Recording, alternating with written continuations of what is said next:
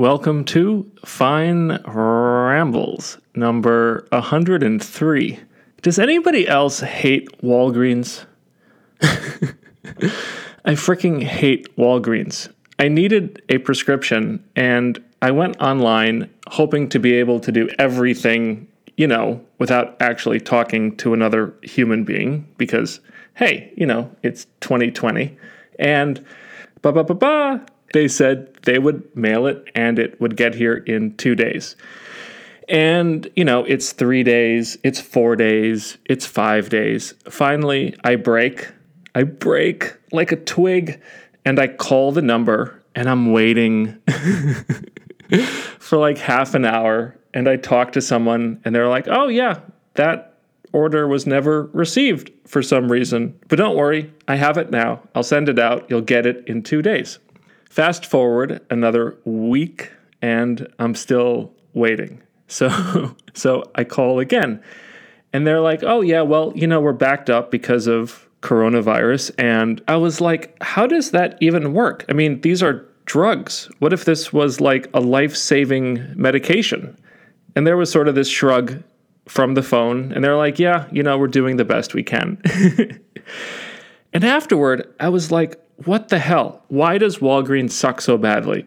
Why do I feel trapped using Walgreens? I mean, there's Walgreens and there's CVS. That's it, right? And my mom, thank God, was the voice of sanity. And she said, Matt, there's a local family-owned pharmacy right down the road. Why don't you try them? And I did. And it was wonderful. I called them. I talked to like somebody who actually gave two shits.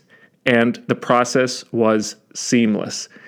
And now I'm looking back and I'm saying, why did I ever use Walgreens in the first place? Why did I ever think that I had to use them?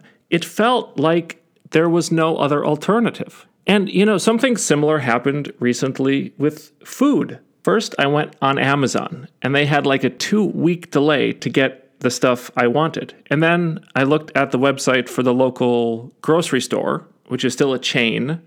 And again, it would take 2 weeks to get something delivered.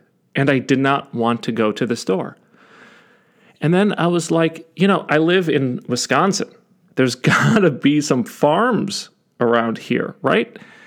And so I went to Sean Baker's website, which is meatrx.com. And he has a whole page of local ranchers across the country who will deliver meat to you direct from the farm. And so I found a farm in upstate Wisconsin, and I placed an order, and 2 days later, it was on my porch. Wow, here's this amazing local resource I never even knew existed. I never even thought to ask if it might exist. I had been trapped in this mentality that was kind of like, I don't know, learned helplessness maybe, where I just assumed that the only options were the mega Goliath huge corporations.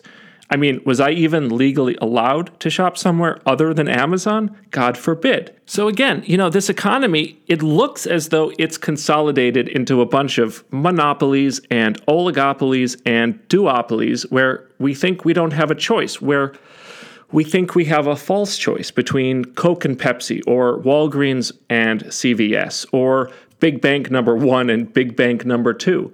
But I just didn't take the 5 minutes to try to find the better solution. This reminds me of another mental block I have. I still make this mistake all the time. Something is bugging me. Matt, why don't you do this? Why don't you fix the problem? And then I don't fix the problem. I just let the status quo continue. I just let this little nagging issue poke me over and over again. Here's an example. So my mom had hip surgery about a year ago, and we bought her a recliner. And I used to walk by the recliner where we had it in the corner of the living room and say, why don't I just move this recliner so it faces the sun? And every time I'd be like, well, I'll have to unplug it. I'll have to shift it. Maybe I'll hurt my back. Maybe she won't like it. Maybe I'll have to shift it back again. It's so annoying. Ugh. And this happened 100 times. And then one day I just said, fuck it. And so I moved the recliner and it took 12 seconds. And the next day my mom was like, this is great. Why didn't we do this a year ago? And I just wanted to put my head through the wall, because why hadn't I done it on the 100 occasions when I noticed the problem? Why didn't I run the little experiment? Why didn't I even try to make things better?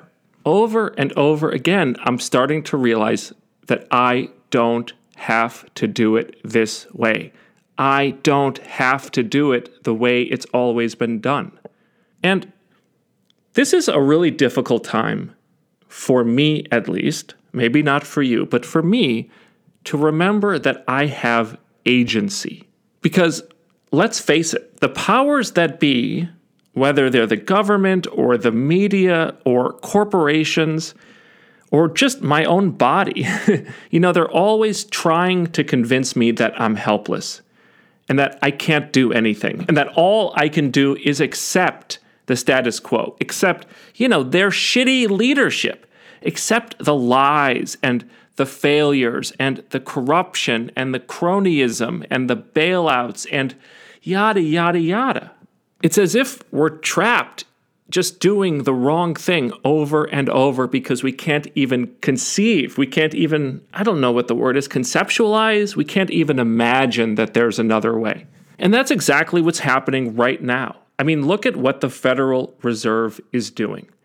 It is printing money and it is giving it basically to investors. And the Federal Reserve, which is owned, by the way, by the big banks, it's owned by JP Morgan and Wells Fargo and Citibank and JP Morgan. The Federal Reserve has only one mindset. All it can think to do is support asset prices. But why is that the right thing to do? I mean, I get it. The Federal Reserve is scared of deflation and asset price collapse. But hold on a second. Why is that a bad thing? Who owns assets in this country? Baby boomers. They are the only class of people who own anything.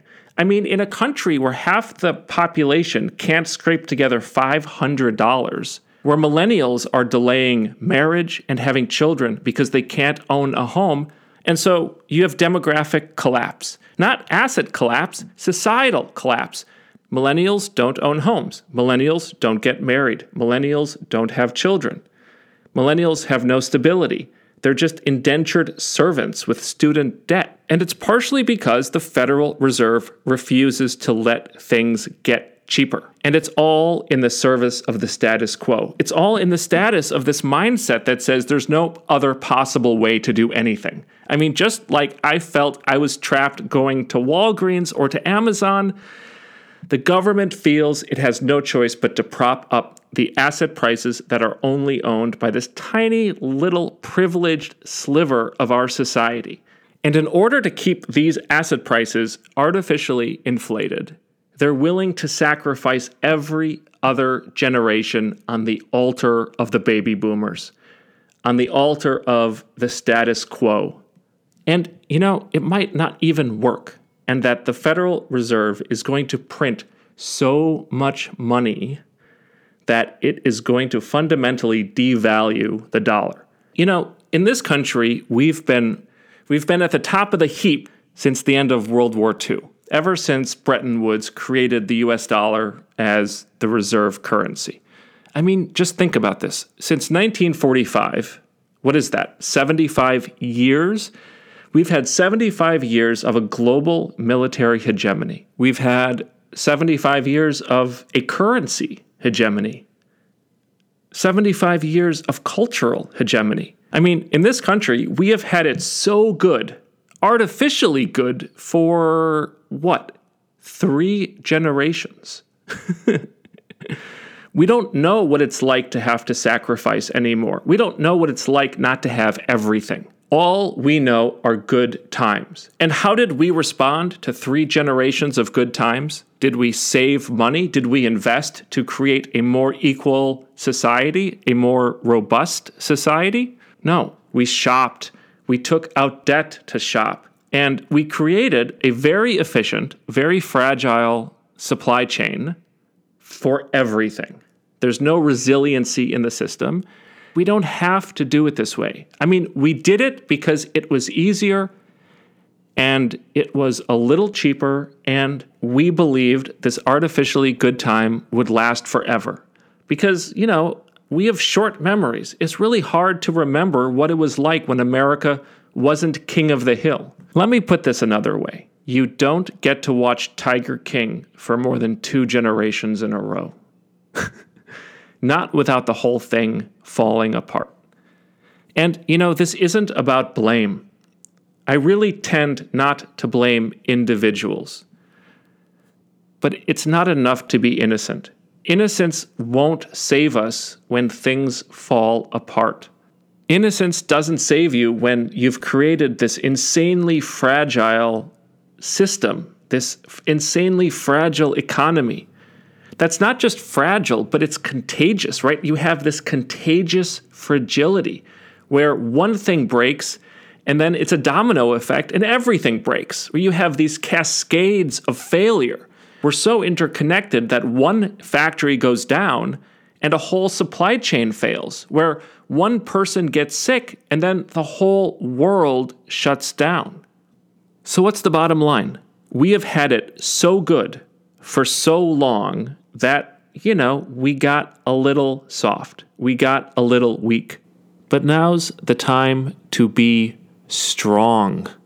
Now's the time for us to realize as a country that we don't have to do it this way. There's another option. There's another way. We don't have to continue this neoliberal status quo bullshit. We can bring supply chains back home. We can bring jobs back home. We can create a more robust society. Anyway, that's all I got. I'll catch you next week.